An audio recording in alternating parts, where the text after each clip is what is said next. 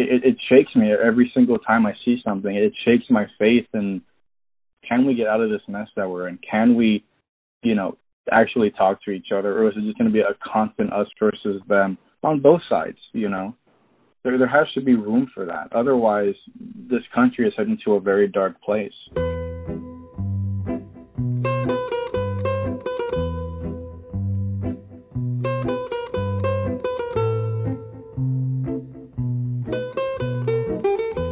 Hi everyone, welcome to this week's episode of Tourist Information. We have a special episode with the star of the smash success documentary Boy State, and it's Steven Garza, the hero, I think, of the film for a lot of people, who comes up short.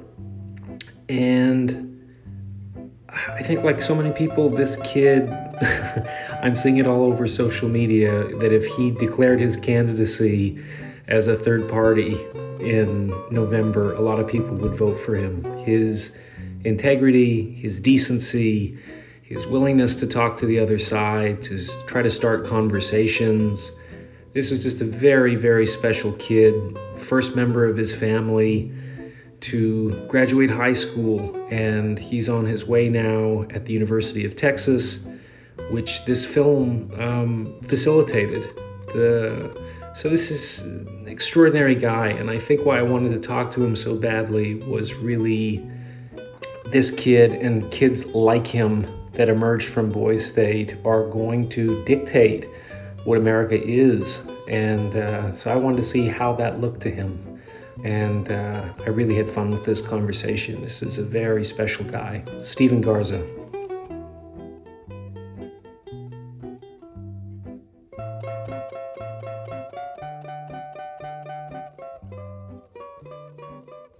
So thank you so much for your time today. I appreciate it. No problem. So I'm wondering how Boy State has changed your life with the attention you're getting, the kind of hope that you've inspired. Can you just walk me through, this thing entering the world and your story reaching so many people so profoundly? Yeah, of course. It's very...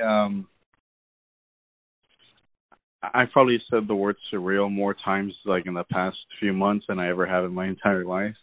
As somebody very passionate about this country, about politics and policies, it's very nice to kind of get that attention to, start building a platform of my own with people who have seen the film. I've had a huge influx of new followers across social media, people kind of asking me my thoughts, and it's always, it's nice to be able to start creating a base of supporters, so that in the future, or even now, I'm able to hopefully call them to action, if need be.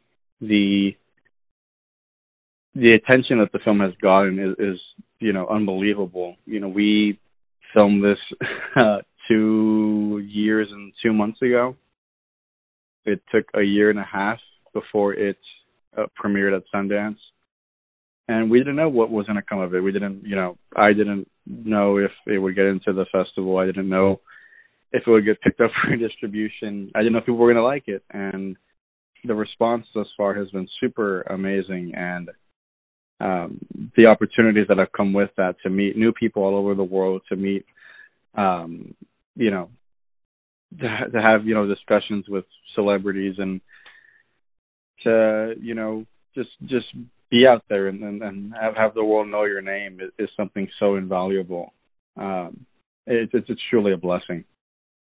What are some of those conversations and who have they been with that have been surprising and meaningful for you as a result of this film? Definitely with those who, I think a lot of them who aren't in the United States, a lot of them who are, from other countries and don't have the same political system that we do, but they, as America is considered to be the leader of the free world and the number one country in the world, people pay attention to what's happening over here. People are closely watching, from Scotland, Australia, Belgium, Japan, yeah, they're all very much interested in what happens in November, because that's the leader. That's the leader of the world. To in a lot of people's eyes, the United States is.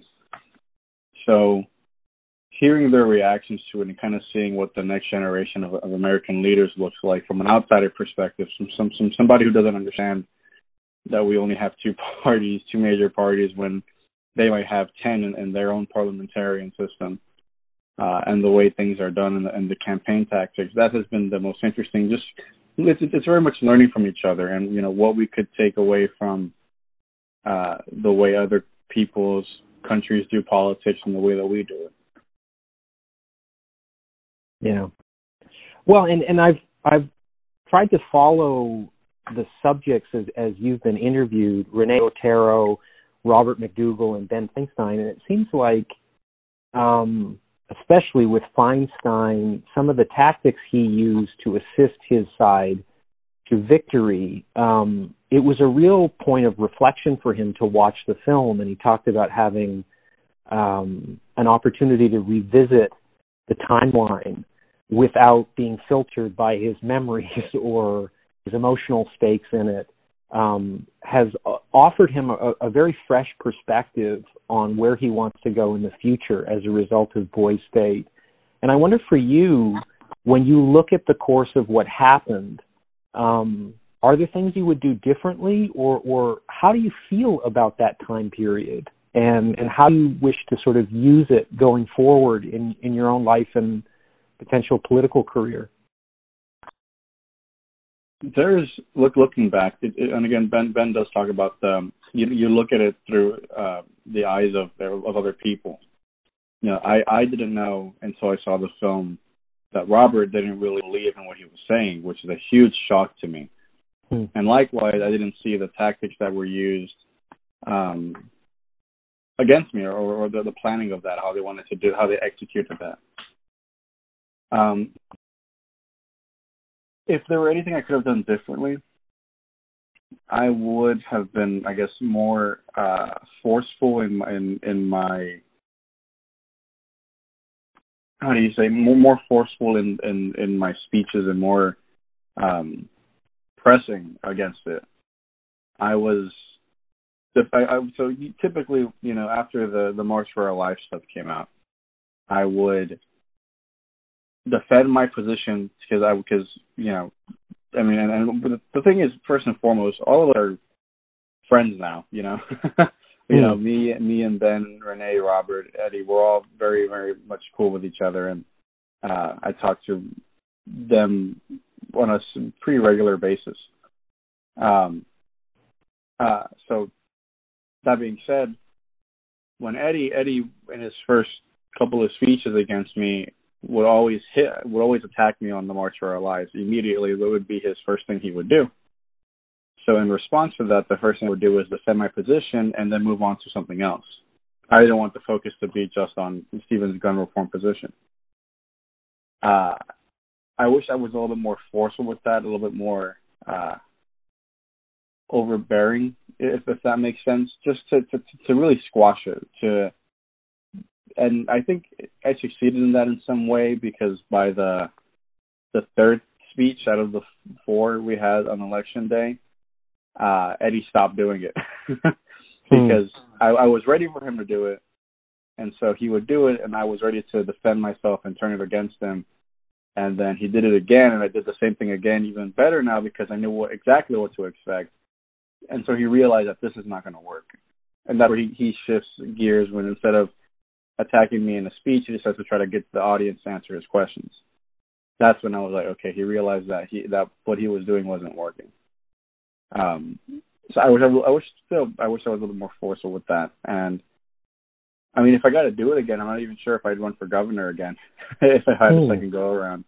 I even say in the film that I was very interested in being part of the House or the Senate, and I probably would have ran for a leadership position there. What do you think are the qualities that our country needs right now in a leader? And what qualities of being a leader do you think that you demonstrated that seem to compel so many people and connect to them emotionally and inspire them? I think it's empathy, and it's just the fact that you're willing to listen. It should be no surprise that I don't agree at all with the current president of the United States. And, as Jim Mattis says that he doesn't even try to, or he doesn't unite people or even pretend to try to unite people. I think that politicians should do more reaching across the aisle and not just trying to the whole win at all cost thing. I think is very detrimental and corrosive to the health of our democracy. I would never ever see the current president, inviting the other side and listening, actually hearing what they have to say. To them, to his, and this is not generalizing all Republicans.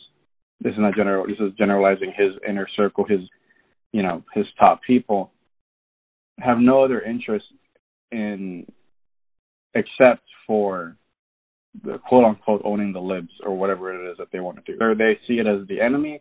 They see it as a threat to the existence of the United States, and that's not how you should see. That's not how you should see half the country. They say the Democrats are evil. The Democrats are this and that. More people voted for Hillary Clinton than you, sir. So are you saying that more than half the country is evil and is corrupt and doesn't believe in American values and are un-American because they don't support you? I think what people would level to vote for me and respect me, even if they disagreed with all the political positions that I had people coming up to me saying, I don't believe a single thing you believe in. I am like your position on guns and my position on guns aren't at all alike. But the fact that you're listening to what I have to say, the fact that you're taking into consideration what I have to say, and maybe you don't, maybe you'll listen to what I have to say and you won't agree, but the fact that you made the effort to, the fact that instead of you just drowning my side out and because I disagree with you, just because you didn't just stop there and you actually sat down and listened and we had a conversation about it is something that I'd like to see happen more. And I think that's without it's a political film and I'm a political person and I don't want to get too political, but I think that's something that Joe Biden does well is try to, reach out to the other side and say I want to listen, I want to hear what's on your mind. I want to know what things matter to you, and I will do my best to try to accommodate that to a degree. And at least that I will listen, no matter who you are, that I will listen to you, no matter how vehemently I disagree with you. But I'm still going to give people a chance to talk to one, or, I believe truly, really much in that, and the fact that people should really talk to each other a lot more. People say things don't get done. That's because the other side don't want to talk to each other. I use gun reform as an example. 90% of Americans support universal background checks. That's something that could easily be passed, if the Congress wanted to pass it, but it doesn't, even though the country overwhelmingly supports it, because they're not willing to talk to each other, because they're not willing to sit down and work out those details with each other. And that's why, faith in Congress, faith in politicians is at a pretty big low right now. Are there politicians, active politicians right now, or historical politicians that have inspired you or assisted in your development of political awareness? Oh yeah, definitely. There's so many, historical, I think there's a lot to admire about anybody,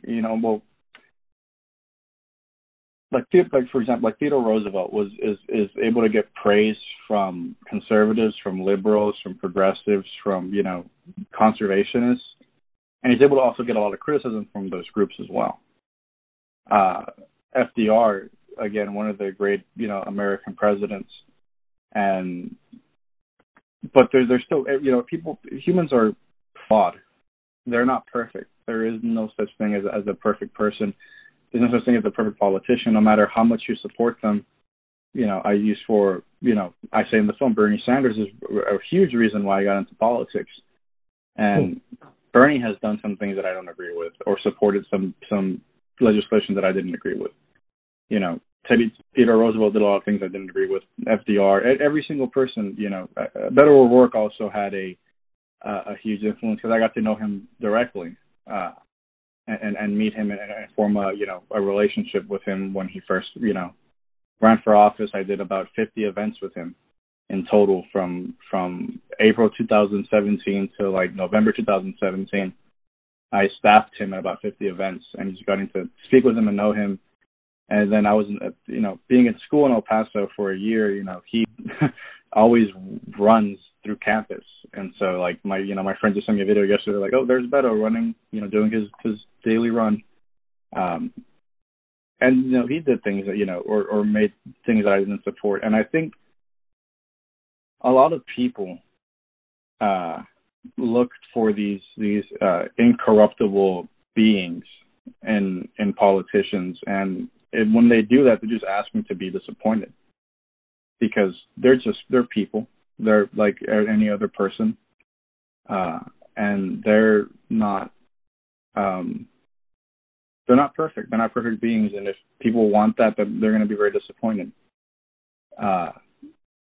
But I draw a lot of influence from Beto, from Bernie, who again are kind of like two sides of the ideological spectrum. Beto is a more moderate Democrat in Texas. Bernie Sanders is a very progressive Democrat. Fictionalized, I'm a huge West Wing fan, and so I think of President Bartlett, and I know a lot of people credit them like the West Wing for being that like pie in the sky liberal utopia, but I think like if government were like that, it would be a lot better. I like the idealism of it a lot, even though maybe it's not the most realistic thing. The fact that that's something that people could strive for is very motivating for me. Yeah, I mean, certainly my father is a victim of Aaron Sorkin utter devotion.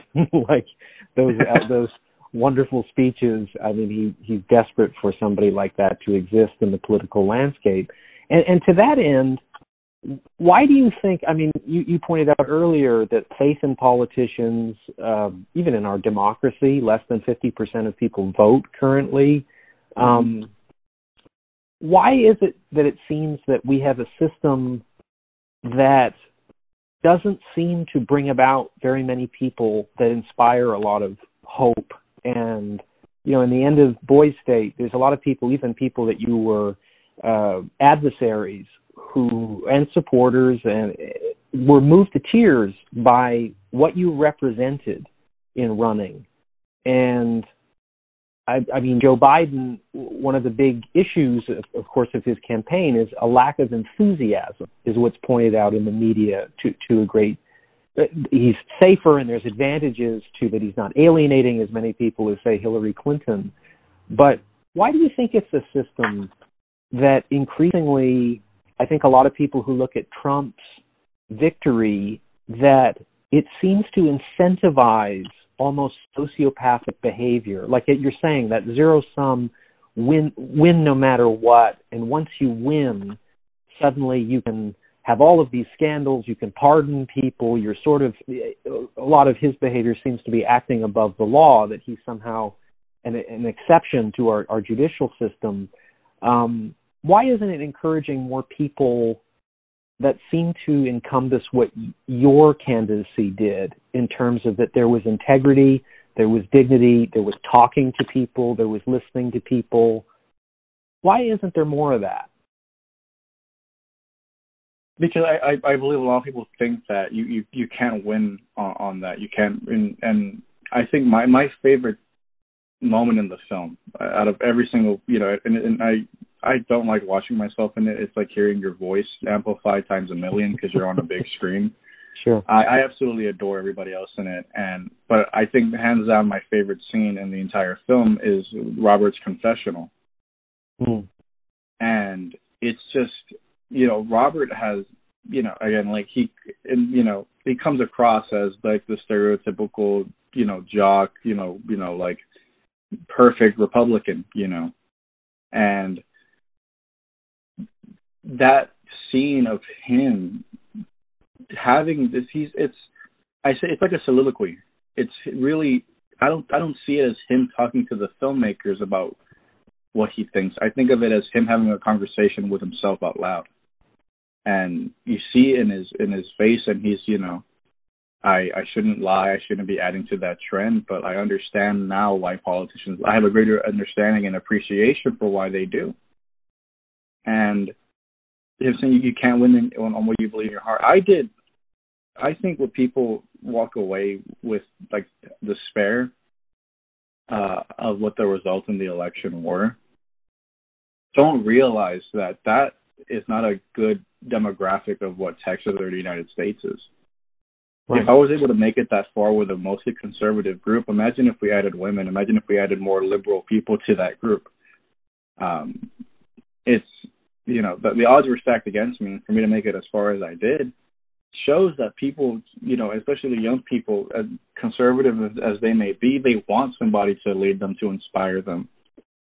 That's something that Bernie Sanders did very well in his 2 presidential runs. Bernie Sanders overwhelmingly won, you know, me being a young Hispanic, overwhelmingly won basically every age demographic in Latinos, with Latino people. And it's, you know, people ask me, like, why though? Like, how can a 70-something guy from the Northeast, you know, who's been in politics forever, like, enthusiast, you know, make people that excited? And Joe Biden is also a 70-something-year-old guy from the Northeast. And why do people think they have trouble with a problem with that? And I think it just comes down to policies and excitements. And I think that people are a little bit tired of, they're so tired of what's happening in the world right now with the, you know, President Trump, that they kind of want to return to normalcy. And then when young people think about what normal was, it also wasn't that great either. The leaps and bounds better than what it was, than what it is today. But I think people don't want to go back to normalcy. I think people want to go forward and make more progress, not just go back to the way things were, but improve upon the way things were. And so I see Joe Biden taking serious strides in addressing that. And I think people believe that they can't run because they see, and again, people, you know, like Ben says, the young people are watching what the adults are doing, and they're mimicking them because that's how Trump wins. How did Trump win? He was, you know, this crazy, bombastic, didn't get this outsider, didn't care about anything, you know, and you say scandal after scandal after scandal, and, you know, he's, you know, like, you know, we'll just use the RNC last week and all the, you know, apparent violations of the Hatch Act. Sure. That nobody's going to pursue. Yeah, Congress will open up an investigation and this and that, and then it'll be over. Another slap on the wrist, and that's a failure on Republicans and Democrats too. It's something that I've grappled with for a very long time. My idea of working with the other side. And I'm talking not about politicians. I'm talking about Americans, the people who vote them in. I think, you know, there's so many people, you know, Republican members of Congress that I, you know, do not believe should be in Congress, and I find their views reprehensible and awful, and I think they're more devoted to one man than their country. But I don't get mad at Republican voters or conservative voters or independents who voted for them, because they sent them to be their representative. And I'm kind of rambling here. I'm going through something that I wrote to myself a few days ago at about 1 a.m. because I was just really struggling with my idea, and like, how can I want to work with people who don't want to work with the other side? You know, so I wrote, our nation's leaders blatantly lie and erode our freedoms while the institutions safeguarding those freedoms stand idly by. Many of our legislative defenders fail to rise up to challenge them in meaningful ways, all while the sinews of our republic slowly come undone.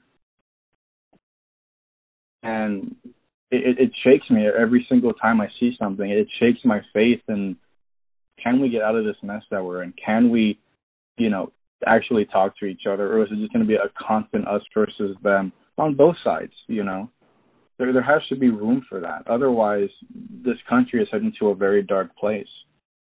And, I'm sorry, I didn't mean to interrupt. Oh no, go ahead. It's just I'm very hopeful and very fearful of what's to come in 62 days. I'm hopeful of what the young of my generation can do to, your response of the enthusiasm. I think that young people need to realize that their lives are at stake. Our futures are at stake in this election. Every single time they say, this is the most important election ever. This 2020 election is the most important election ever because the stake of the Supreme Court is on the line. Can this country endure 4 more years of Donald Trump? Will Donald Trump accept defeat when he loses on November 3rd? Will the President of the United States refuse to relinquish his power? Will his supporters rise up to challenge the results of the election? It's very scary to think about. And I think the more and more I read and see what's happening, the more fearful I become. And the more, at the same time, the more I have to reinforce the idealism that this country is going to get better. Because if you don't believe that, then what is it all for? I wanted to touch on something that I thought was very curious, and I haven't seen you asked about it so far, but you even quoted Napoleon Bonaparte at one point in the film, and some people have even in the media have said you remind them of Napoleon. And I wondered when Napoleon came on your radar, what he means to you, and then I have some more questions about that to ask. Yeah, so there's many. I'm just a huge history buff and reading, and I think Napoleon is a very interesting character. And in the same way that I think Richard Nixon's one of the most interesting presidents we had, which is not an approval of him as president, just as my admiration of Napoleon doesn't come from what he did politically. There's lots of things that he did that are, I think, again, where it comes to that thing of history, where nobody is an angel. Nobody has, if you want to see Lincoln would have ended the Civil War without ending slavery. Washington owned slaves. FDR interred Japanese people. Theodore Roosevelt was a huge nationalist or imperialist, I should say. People are flawed, and acknowledging the fact that Napoleon was a dictator. Napoleon did reinstitute slavery in the colonies, and those facts of him are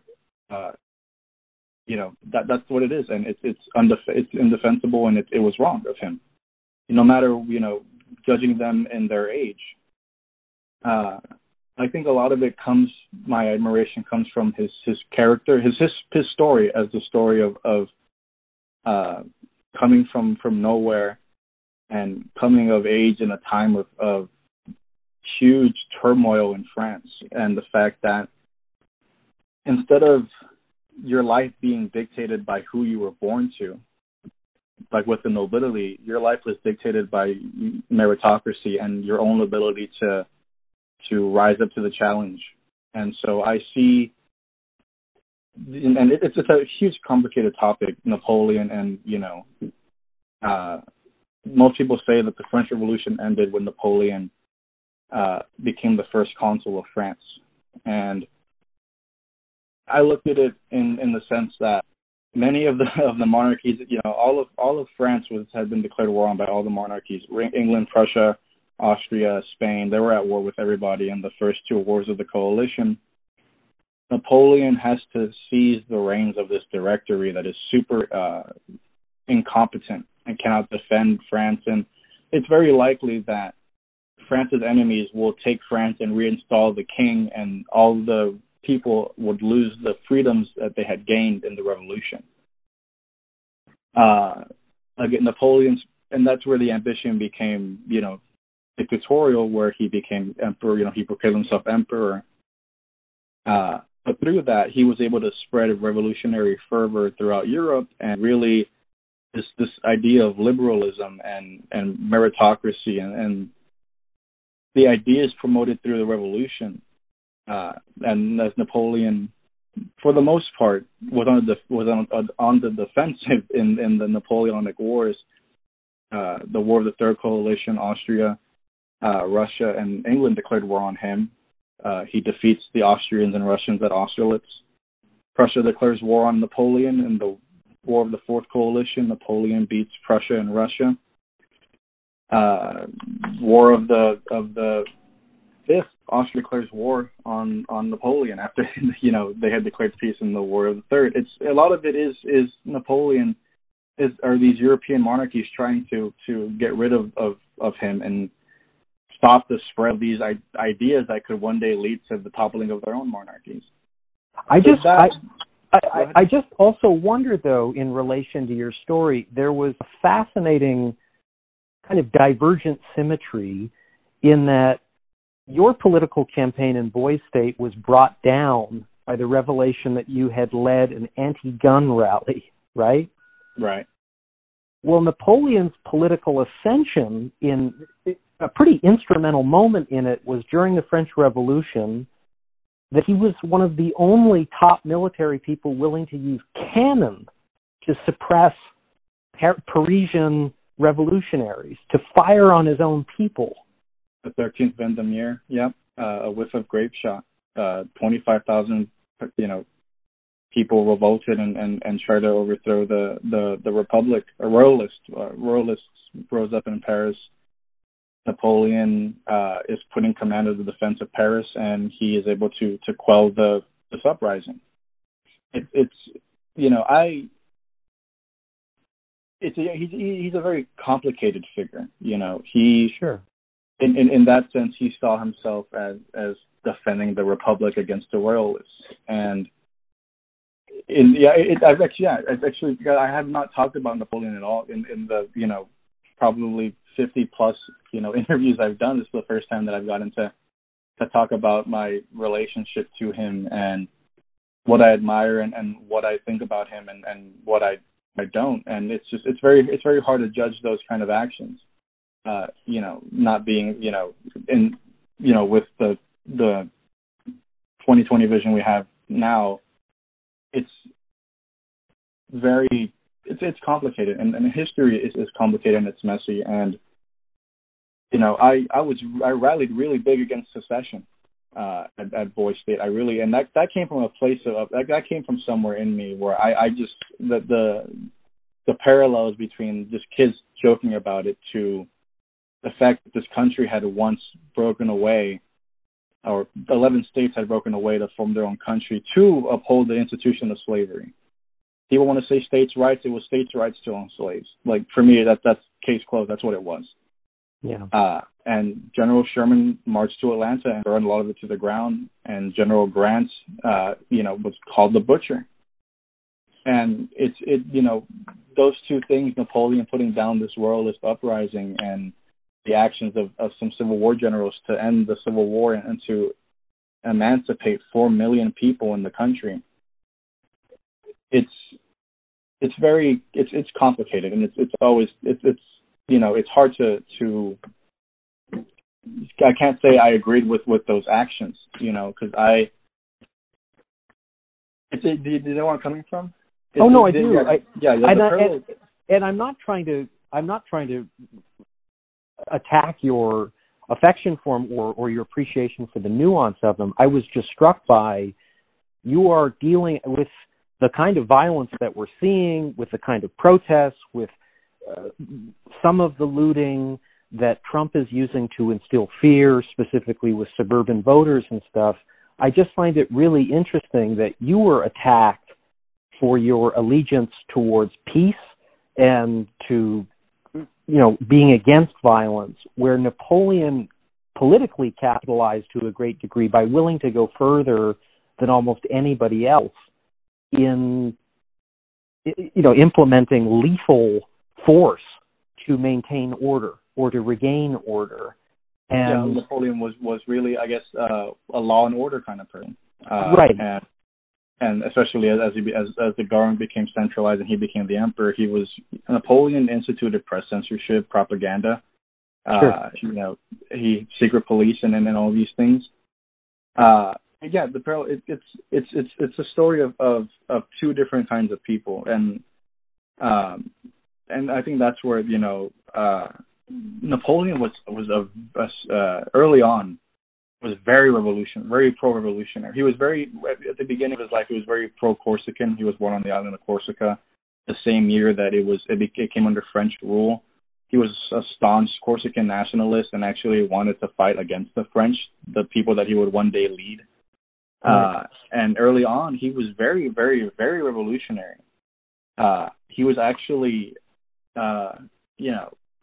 his life came under threat once, after the fall of Robespierre, because he had been involved in that he had contact with Robespierre's brother, I believe.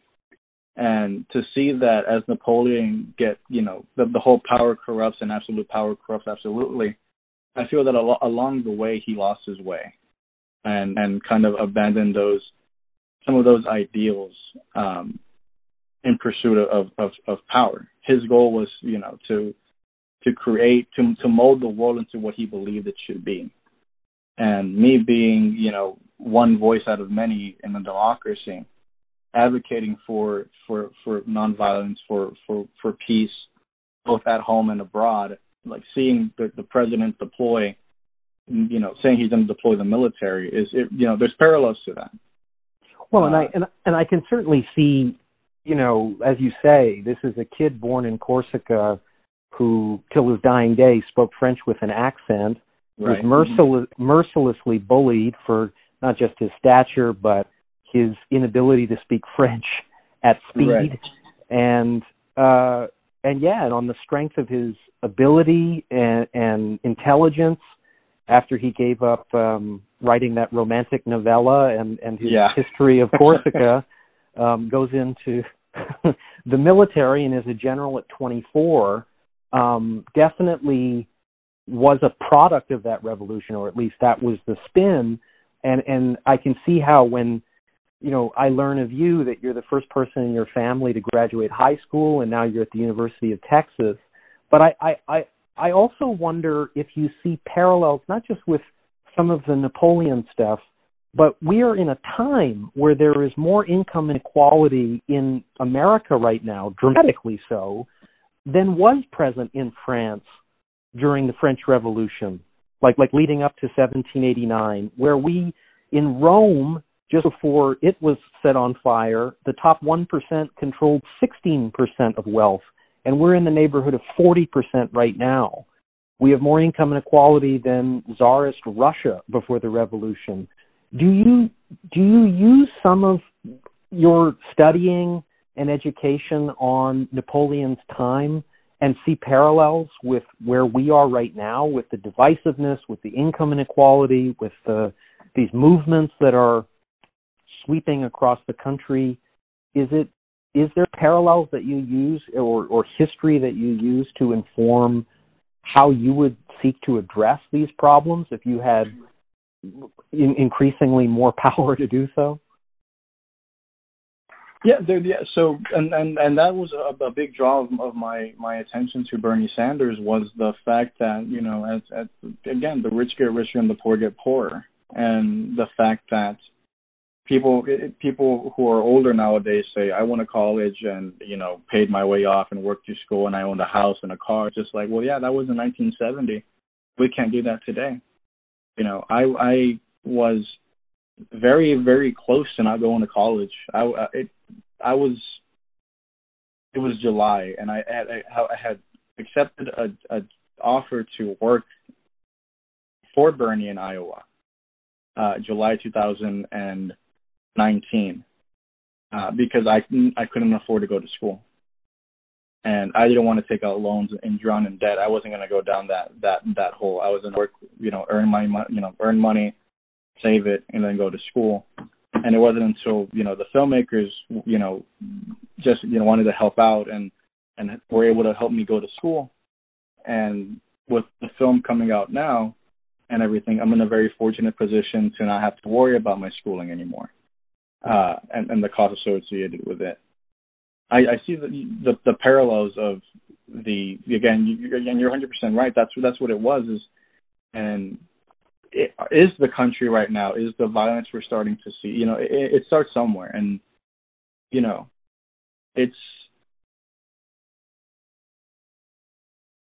I think the difference in the fact that we have a republic, the fact that we have a democracy, and Russia had the Tsar and France had a king, and Rome had the dictators or consuls or emperors or kings or whatever time period that they were in, that we have a choice, and people, I think, are rising up, and especially young people, to see that what happens now is going to affect them in 20, 30, 40 years. The fact that President Trump appointed 2 justices to the Supreme Court who could serve on there for the next 30 years, I could be 47 and still be living with the effects of Donald Trump even long after he's done being president. Yeah. And it's been on a steady. It's been rising. Since the 70s, the income disparity in our society. The fact that in a huge global recession, billionaires can make that much money. That business hitting $200 billion. Wow. A lot of families like mine. My mom was out of work and she just got laid off a few weeks ago. And having to rely on the government, for help. And the quote of, we have socialism for the rich and rugged individualism for the poor is right. as true now as it was in Dr. King's day. So I think, it's just a matter of time, and with everything going, not even just with the wealth inequality, but with police brutality, the Black Lives Matter movement. Mass incarceration. People can't afford to go to school. People can't afford to own a home.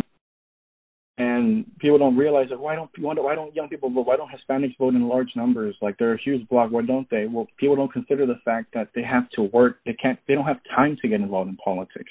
They don't have time. They have to work. My mom, growing up, worked 2 to 3 jobs. I would not see my mom for days because when I would wake up, she'd be getting what little sleep she could. And when I would go to school, she would be getting what little sleep she could. And when I got home, she was already at work. And that would happen for days at a time that I wouldn't see my mom. And seeing that she was so tired and just, but she had to keep going for us. And it's so sad that it took a pandemic for my mom to finally get the rest that she deserved after working nonstop for, 30 years. That she finally got to stay home and rest and be with her kids.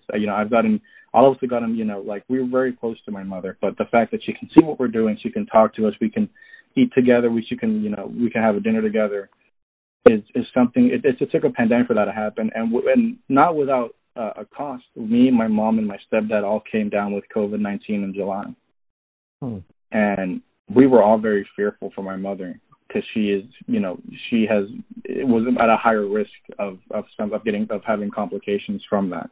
It was the worst illness that I've ever experienced, and all I could think about is she going to be okay? And Stephen, you're not okay. Like, do we need to take you to the hospital? I'm like, we can't afford to go to the hospital. We can't. Right. Like, people have to make those decisions every day. People shouldn't have to make a decision between drowning in medical debt and dying. And people are so frustrated in this country with that. And I think young people are realizing that, and more people take to the streets, and they should.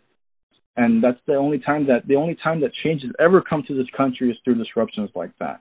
It's not the fucking 3 quotes that Dr. Martin Luther King says that white people like. The nonviolent quotes. It takes getting beat on that bridge like John Lewis did. It takes blood being shed. It takes people standing up and fighting back.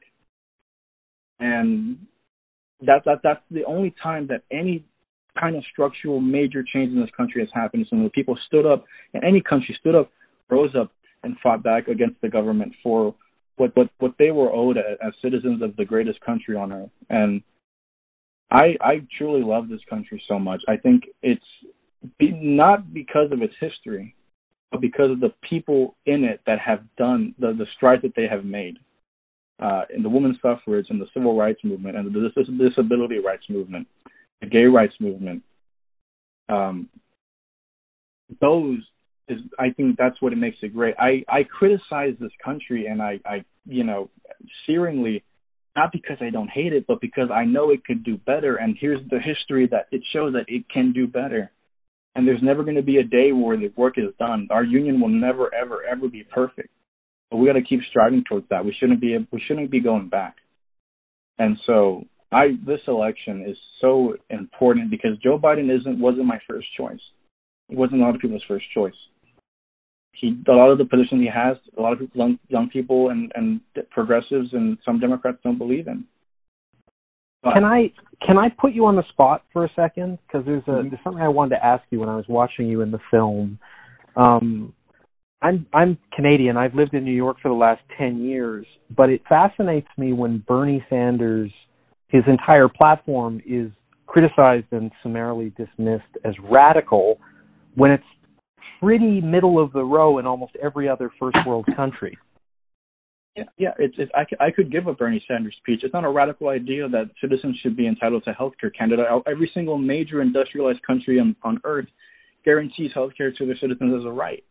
Right. I know UK has the NHS. I'm not sure if it's the same thing in Canada, but you can go to a doctor and not pay a single fee. People again shouldn't have to make make those choices that my family has had to make over the past couple of years.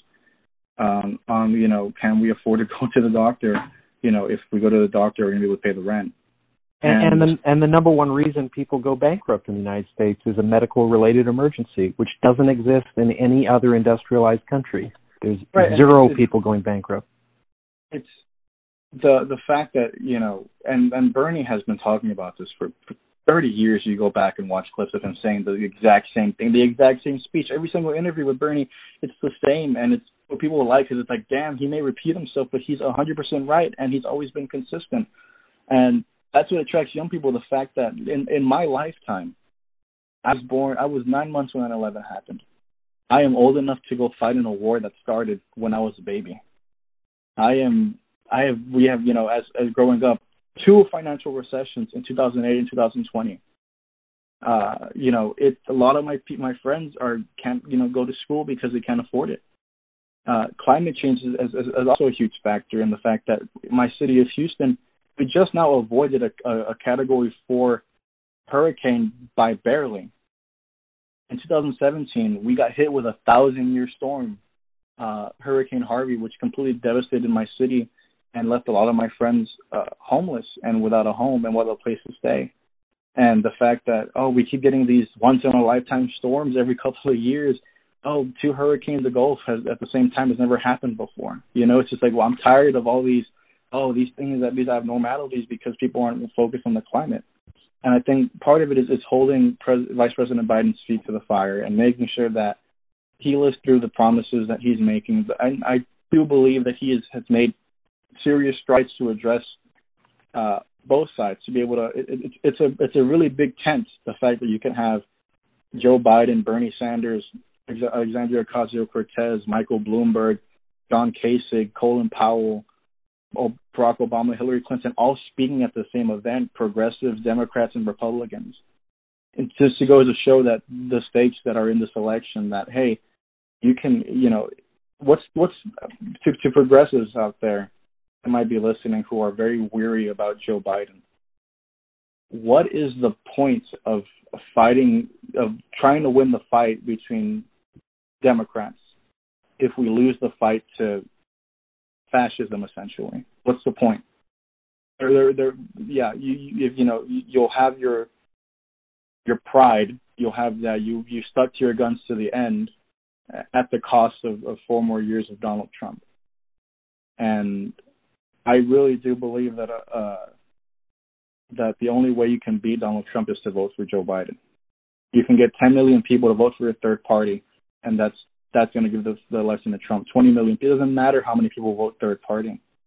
It will ensure Donald Trump's reelection. And 4 more years of this is I don't think this country will be able to withstand it. And again, it's a very scary thought what's going to happen after November 3rd, because Donald Trump doesn't disappear after November 3rd. Trumpism doesn't disappear. His family doesn't go away. his allies and his close, the most fervorous of supporters don't just disappear. They're going to be there. They're going to be influencing politics. They're going to be running their candidates. They're going to be running their ads. They're going to be running their social media campaigns. They're going to be pushing their agenda well after November 3rd. And so the fight doesn't end there, and I think people are realizing that it's a constant thing. Just because we elected him, America is saved and we're done. No, you gotta keep fighting and push back and fight for the ideals that we believe in, because in the greatest country on earth, we're not ahead in the game. Can I put you on the spot? I mean, I hear that so often in this country, the greatest country on earth, that refrain, that rhetoric. The last person I had on wrote an article that went viral about New York City being dead. And Jerry Seinfeld took out an op-ed the next day to say, the only thing that's dead is you. New York City will bounce back. It has the energy and the grit. But what I found fascinating was this guy's article was not opining or editorializing about why New York has never faced what it's facing right now.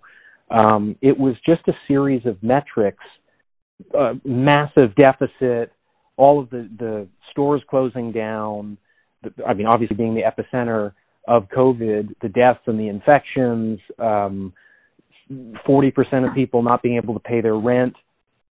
I want to know something that I use to talk to conservatives to look at where we are now versus where we were some decades ago was a story from my ex-wife's grandmother, who told me in 1970, her husband had just left the Navy. He was on a nuclear submarine, and he became very abusive to her. So she left him, moved to Seattle with 3 kids, young kids, got a job packing meat at a Safeway, and was able to put all 3 of those kids through college, own a home, and retire reasonably comfortably, at least safely. And I wonder, where is that woman today in that same situation? If that same woman left Idaho to go to Seattle, she can't buy a home. Safeway is not going to pay her a living wage. There's no union that she's working. She's probably only going to get part-time. If there's any medical emergency in that family, they're done. She'd never be able to afford that home, and certainly never be able to afford the college tuition of those kids. And what I ask is America better for that woman and her family not making it? Isn't she doing everything that you're prescribing an individual to do to work towards her slice of the American dream? And the deck is stacked against her now, and I'm not sure why it is or why anybody would call that progress. 100%. And it's just, again, looking at my mother, like, if hard work makes you rich, then she should be worth millions. Right. And why is it? Like the fact that, I hope to, pursue for politics, and my goal is to make sure that one day I can tell my mom, like, hey, you never have to work a day in your life again. I'm going to take care of you. And that's, I think, the hope of all children, to be able to take care of their parents, because, again, she, is very young to have the problem that she has. The fact that, her body is has gone through a tremendous amount of strain and stress and health scares. And yeah, that rugged individual, the idea of American exceptionalism, I think, was true then in 1970, was where you could not go to college. You could get a job, work 9 to 5, be able to put your, own a home, put your kids through school, and then retire with dignity and somewhat comfortably. And that was only 40 years ago. So, it's that notion of that hard work can if you work hard, you'll make it. There's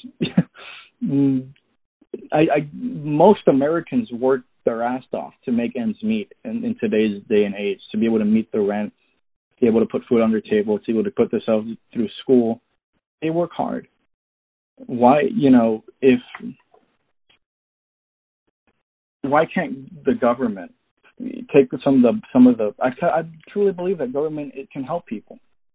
And why can't the government be able to alleviate some of those stresses that people have? They work, and they should be able to not worry about the medical expenses, and that the fact that if they want to go on and strictly pragmatic, if you want to be a pragmatist about it, I am 100% pro peace, and want to see endless wars end. But I'm also not oblivious to the fact that I know that the United States has competitors in the world, and some that are viewed hostile, that they treat each other hostilely, with hostility, Russia and China.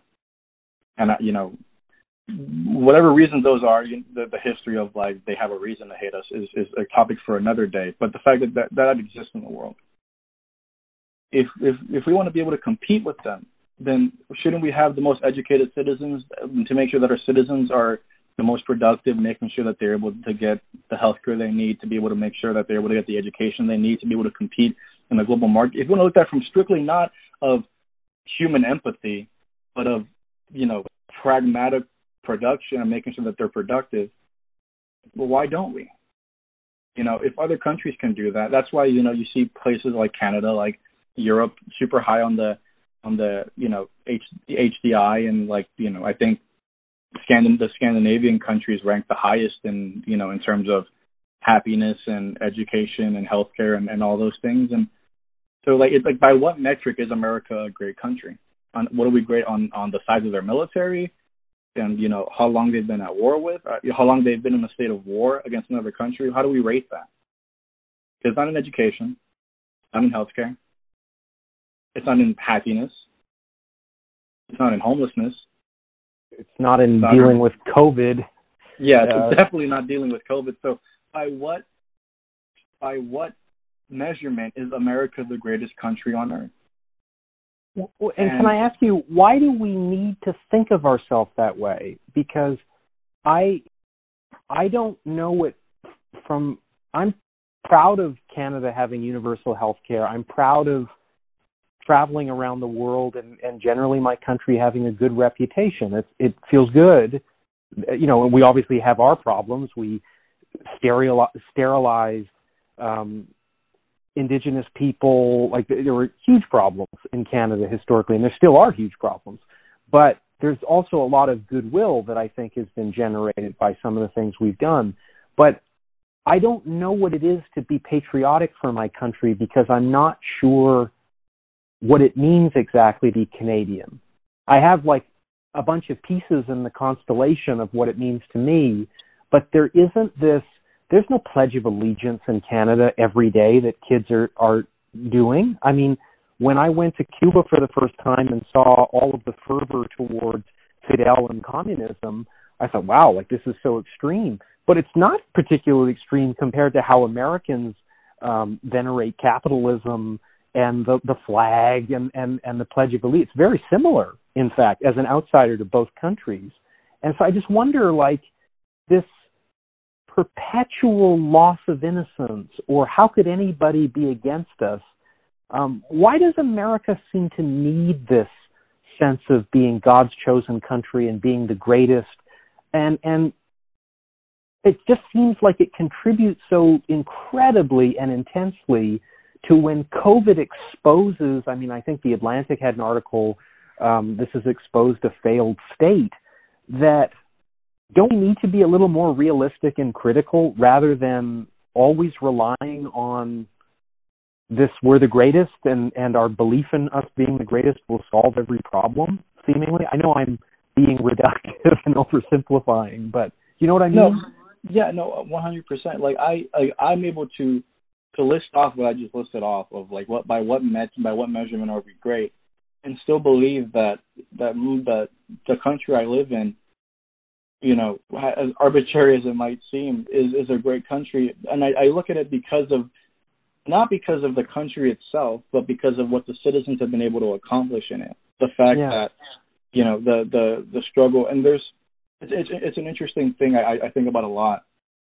we separated from England, the Revolutionary War and whatnot, and to be free men. We the people, certain men are endowed by the creators with unalienable rights, life, liberty, and the pursuit of happiness, were the words. England, I might be getting the date wrong, but ended slavery at least 2 or 3 decades before the United States did. Had the United States not had separated away from Great Britain, could those millions of people in bondage have been freed sooner? And just looking at like the history of the United States in Latin America and then the Cold War, and seeing like all these the insanity that people don't really know about, the dark history of the United States that people either don't know about or choose to be blissfully ignorant about, is scary.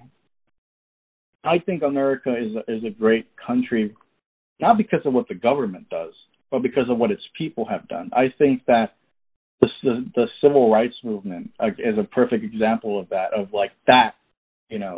people fighting for, there was a civil war fought and 600,000 Americans died in that war to free to end slavery.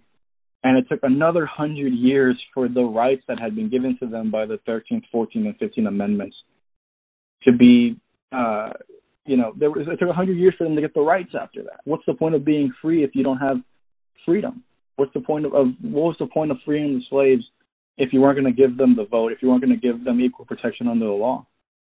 It took another 100 years after the end of the Civil War for them to be able to get those in the Voting Rights Act and the Civil Rights Act. And now, 50 years later, we're still dealing with the same problems that they were facing in the 1960s.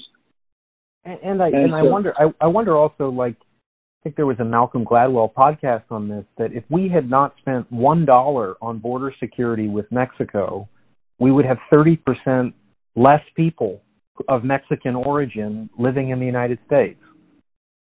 Like, just our solutions to these problems just seem to be, or the drug war, or like a number of other massive investments of money, or even, I mean, you could argue with the amount of money we've spent militarily to combat terrorism, the results of these massive investments doesn't seem to make people, it doesn't seem to solve any of the problems. It seems to constantly exacerbate them. Yeah, that's where that difference comes from. Like, do I believe the United States government is the greatest government on earth? And that's, it's not. I believe that the people of the United States have endured so much bullshit over the past 2 centuries of existence.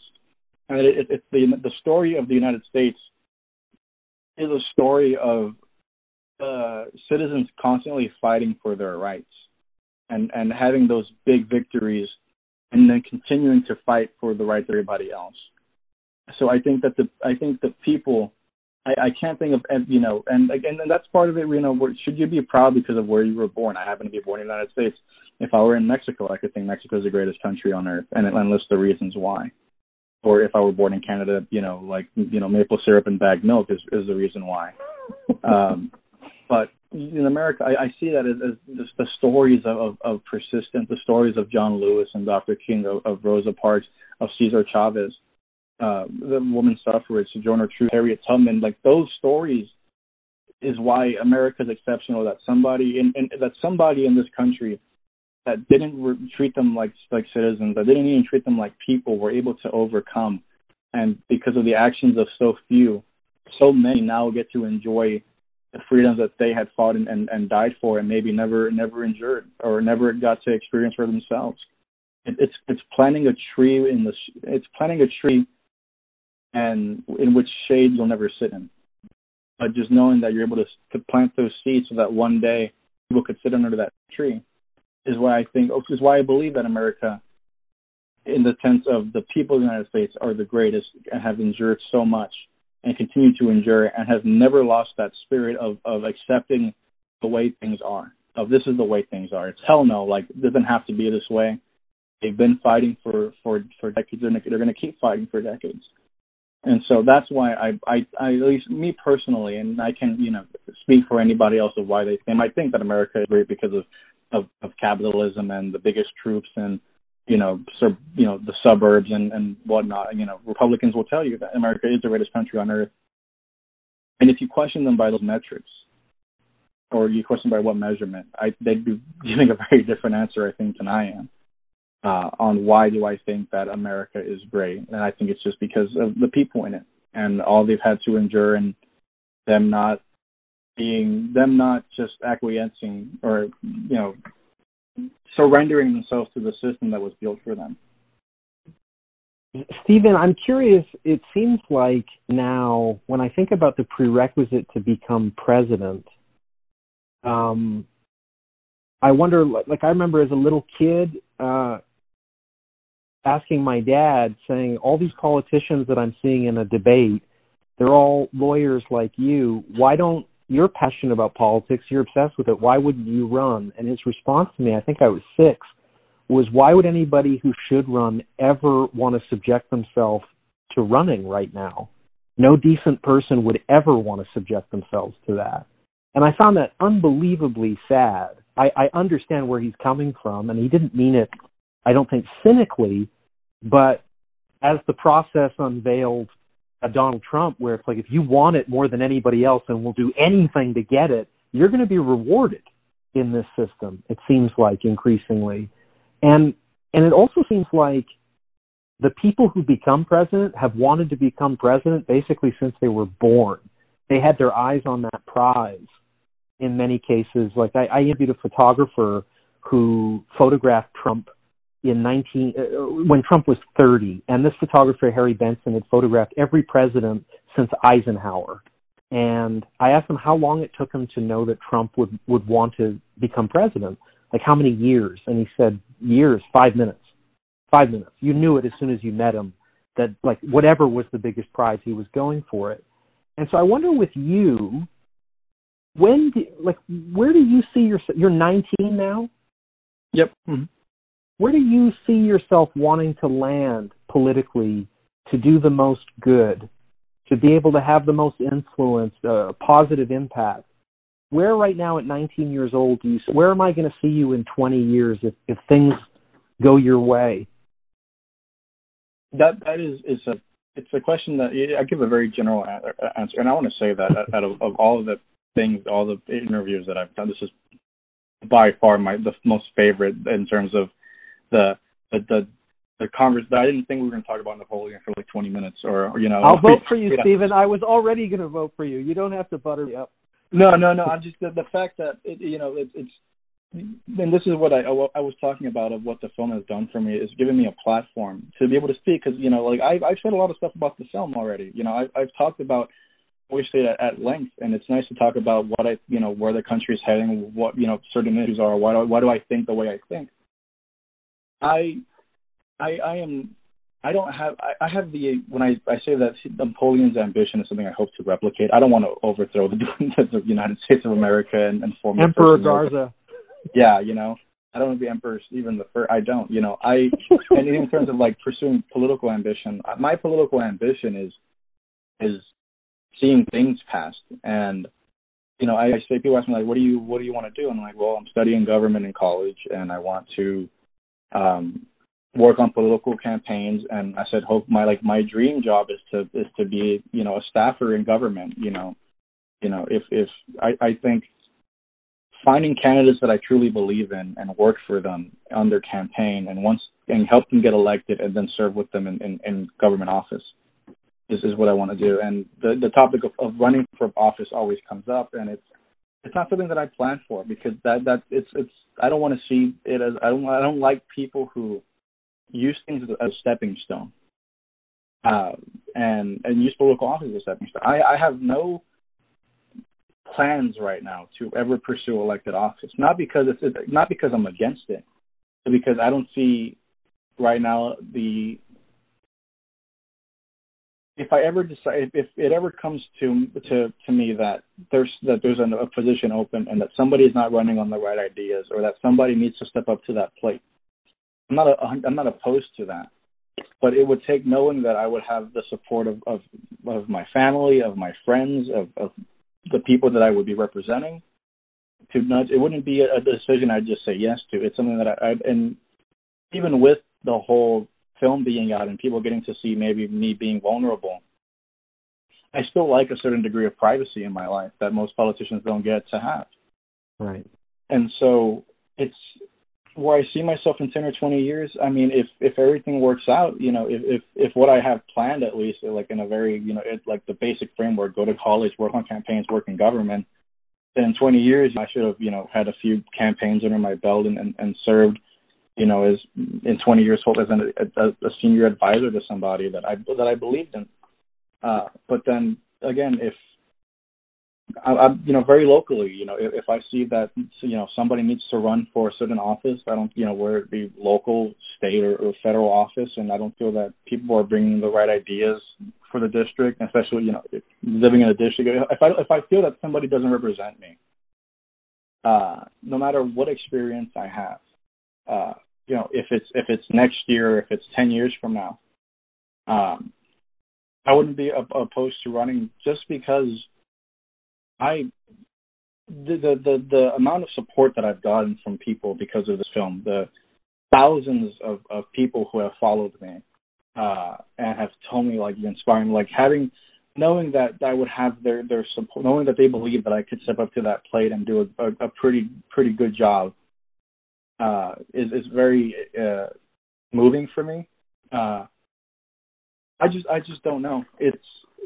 Do you understand where I'm coming from? Where if if somebody is running for state representative in my district, whether it be next year or 10 years from now, and I feel that the candidates running don't represent me, or maybe don't have the right vision for the district or my community, then I wouldn't be opposed to somebody say you should run. It's just something like, I have to think about it, and I have to talk to my family and talk to my friends and see if I have the support for that, because it's taxing, and it's a lot to put yourself out there in that position. I wouldn't use the fact that I was 20 years old as a detriment. There shouldn't be a certain age where besides what is required by law.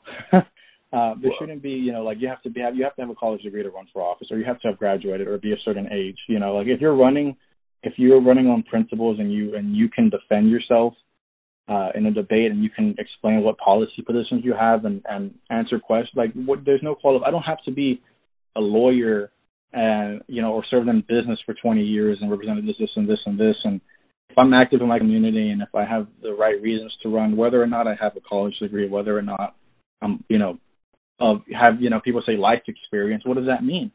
I've gone through things in my life that all of adults never will ever go through. What life experience do you want? There's no such thing, or you're too young. Like, that's ageist. I think I could hold my own against some pretty smart people and some pretty people who have maybe 10 or 20, 30, 40 years on me. That's why, I'm running. It could be in my future, but again, in 20 years, probably a safe bet is that I'd still be working on campaigns or something like that.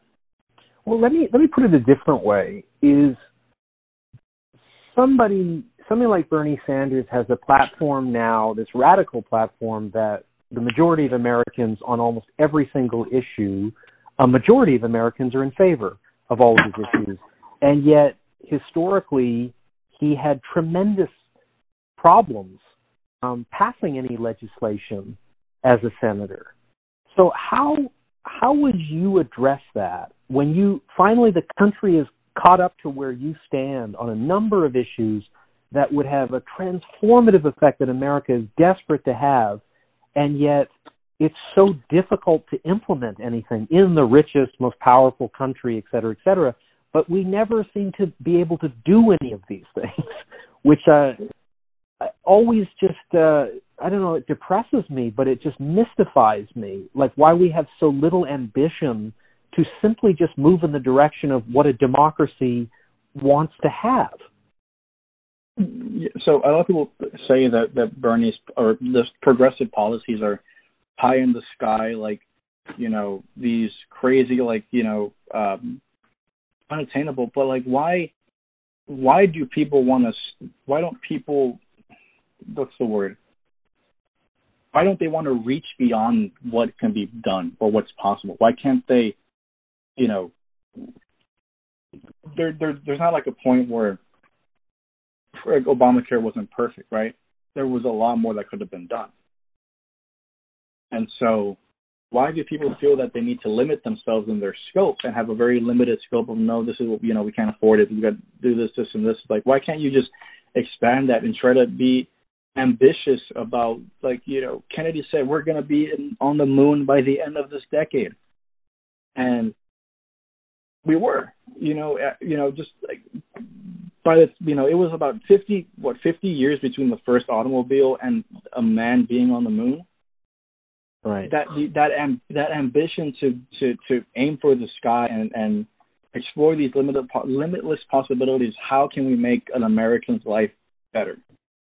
Well, but also, can I ask though that, like, part of the issue seems to be that a majority of Americans now are in favor of the Affordable Care Act, but then there's several percentage points difference if you call it the Obamacare. Yeah, that's you say so you say it's different when you say, do you ask a question, like a pollster? Do you ask a question like, do you support everyone do you believe that everyone should have health care? Right. You would get overwhelmingly yes. Do you support Bernie Sanders' plan for universal health care? And then the numbers change. Yeah. Because do you support if you use the entire name of the affordable, it's like the Affordable Care and patients. It's a pretty long name. You say, do you support this act, or like, would you support that? And then you say, would you support Obamacare? Right? Like there was a poll done like that. Not sure if I saw it somewhere, on the internet. Maybe it was fake. But like, if people supported bombing a certain country, and a lot of people said yes, and the country they had named was a country from Aladdin that didn't exist. But people are you scare like, oh, Bernie socialism, like, oh, AOC socialism. Oh, Obama, that one kid on the bus at Boise State who said Obama was near socialist. You told a socialist that, they'd be like, I fucking wish he was.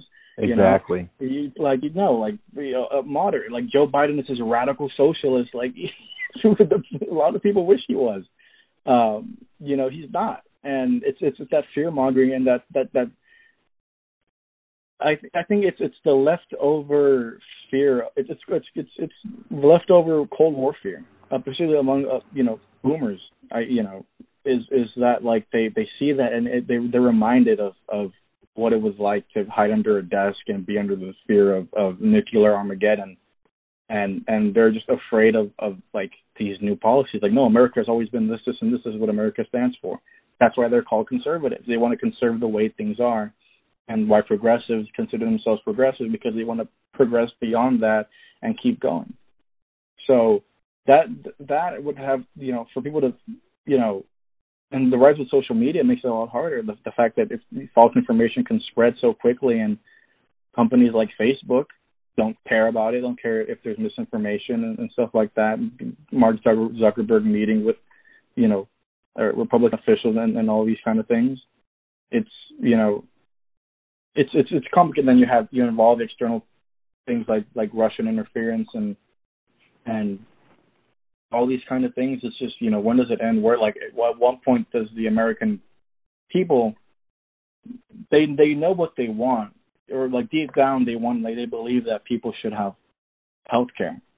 But why is it that if Bernie Sanders says that, people get very mixed views? But because Fox News has told them that Bernie is a crazy socialist, Donald Trump calls him a crazy socialist, the Republicans consider him a crazy socialist. Even Democrats like Mike Bloomberg, who went on the debate stage and basically called Bernie a communist. He said that we've tried what Bernie, other countries have tried what he's, advocating for. It's called communism, and it didn't work. That's why, and I think young people see through all that, and they're like, they're less susceptible to propaganda.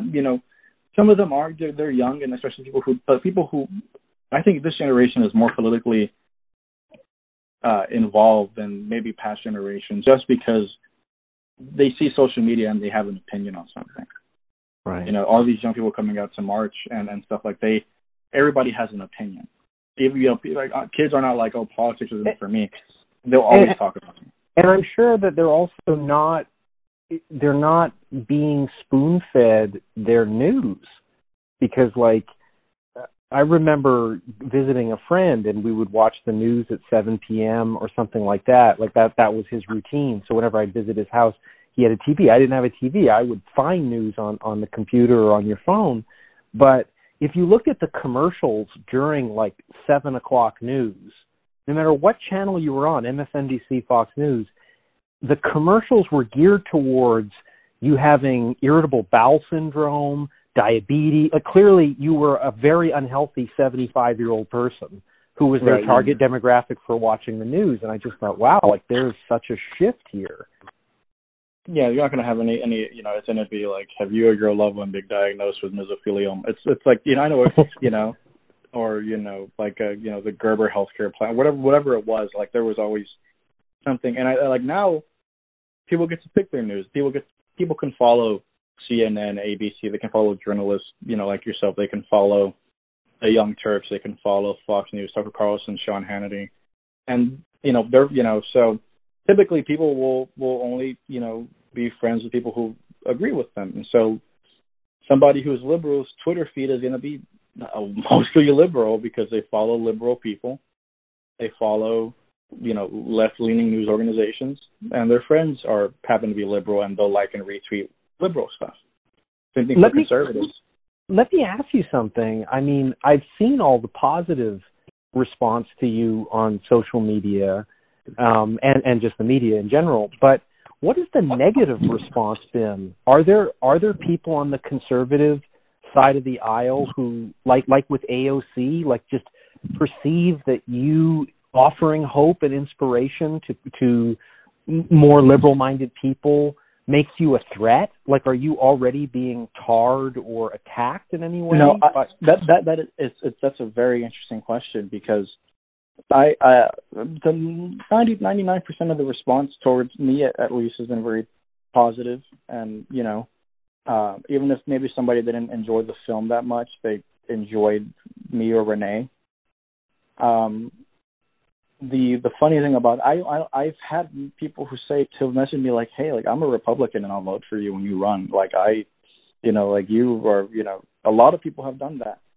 Huh. The only flack I've gotten actually are from more progressive people.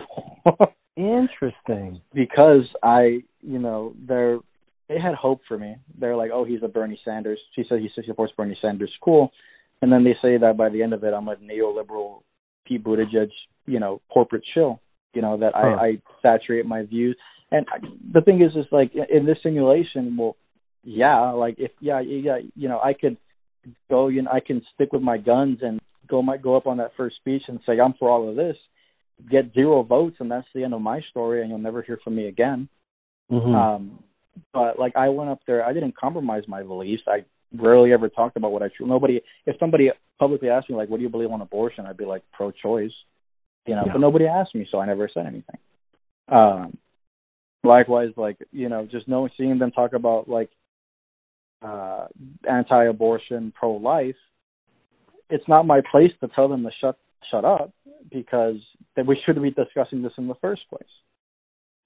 And knowing that, like, it would end for me. So, yeah, most of the, I've been somebody compared to, like, just neoliberal Pete Buttigieg, Barack Obama, like, so disappointed in Stephen. One person did say some very mean things about me liking Napoleon. They compared it to like praising Mussolini, and I'm like, I think those are very two different people. So they I don't want to curse too much on you, but there are a lot of curse words in that. Like, we want curse words on this show. Are you fucking stupid? Like, how are you dumb? Like, how the fuck could you say that you like Napoleon, like you support Napoleon? It's like saying you like fucking support Mussolini. And I'm like, that's not the same thing. And again, explaining like I'm not like I'm not a Bonapartist, right? or anything like that. So yeah, and it's a little bit tough to kind of see the some of the negative stuff that's been said about some other people in the film. And just knowing, because I'm friends with them, we're friends, and a lot of them, like fun fact, Eddie, who was pro-gun conservative compared to Ben Shapiro at Texas Boise 2018, is now a TikTok leftist. Interesting. He is more liberal than I am, I think, now. So it's just people like 2 years is a huge amount of time for people, especially 17-year-olds who are still kind of figuring out who they are and what they want to be and what they believe in. And Eddie having the experience of going to Duke University and meeting some people who, believe different things, like it's crazy. And so people comparing, I think it's the wrong takeaway, first of all, of the film. I don't think there's a right takeaway, but that's definitely like if your takeaway is to bully or be mean to somebody from the film, and so like you can't say that like I inspired you and resonated with you and then say like fuck this person, right? Like that, like you're just completely missing the point, because I never did that. I know.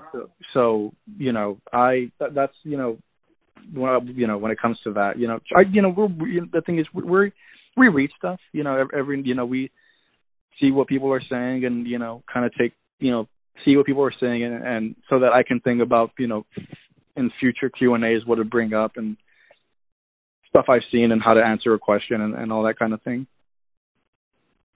Yeah. Well, okay. So before I let you go, can I get a hypothetical, or I guess it would be theoretical, campaign promise if you ever become congressman, senator, or president? Campaign promise. Yeah, it's not that big a one, but it is a campaign promise. We will go. Go ahead. We will go. I spent a lot of time in Havana, where they have a Napoleonic museum right beside the university, and it is the second largest repository of Napoleonic artifacts in the world.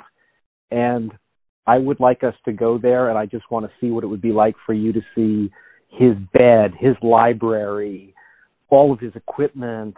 I mean, it's one of the most incredible places I've ever been to, and there's almost nobody ever there. There's like 15 staff members, like security, but people don't go to visit it, and a lot of people don't even know that it's there.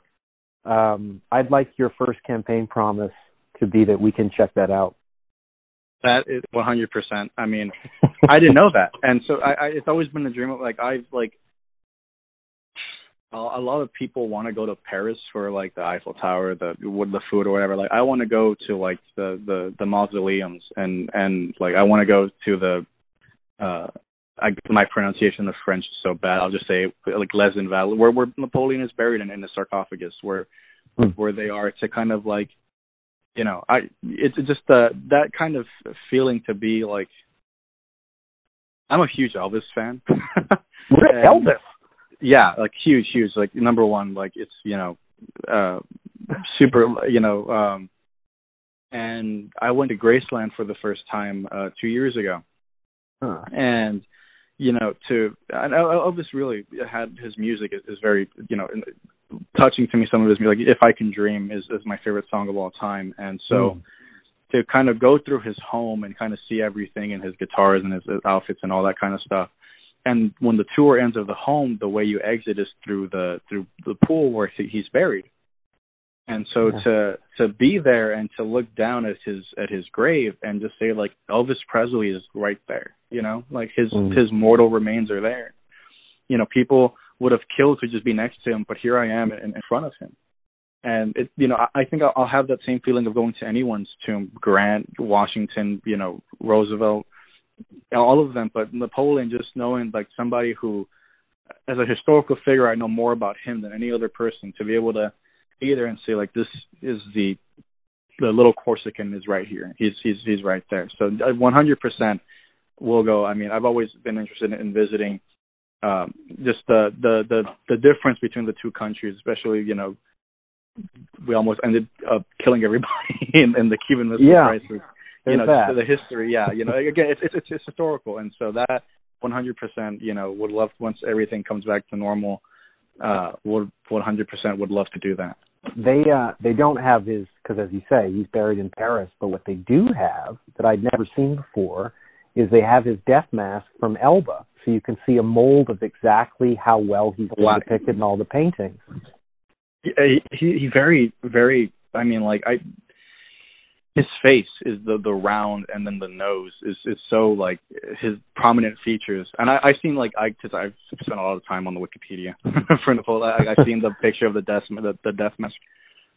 That's so interesting. That why is it in Havana? Because they had a sugar baron who collected it from around the world, all these Napoleonic artifacts, and created this repository in his house. And after Castro took over, the revolution, and Castro nationalized everything and seized, like the sugar baron fled and just left everything behind, and Castro converted it into a museum. It's right behind the university, like right behind those big steps at the University of Havana. If you're facing those steps, it's to the left. If you just go up the street and around the corner, there's this sugar baron. I think his name was Ortiz.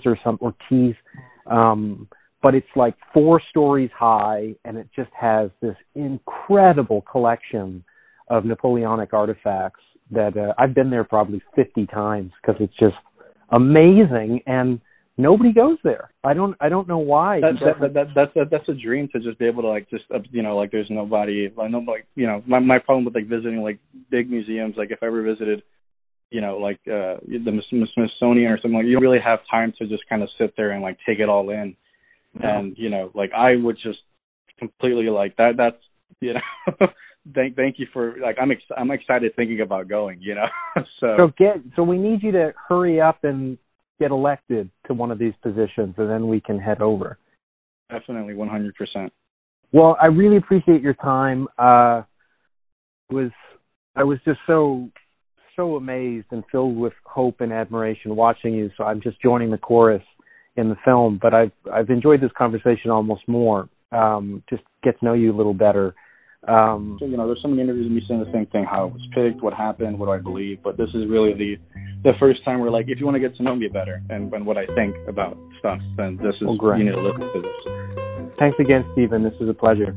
Thank you so much. All right, man. Take care. Bye-bye. Bye. Thank you for listening to this week's episode of Tourist Information.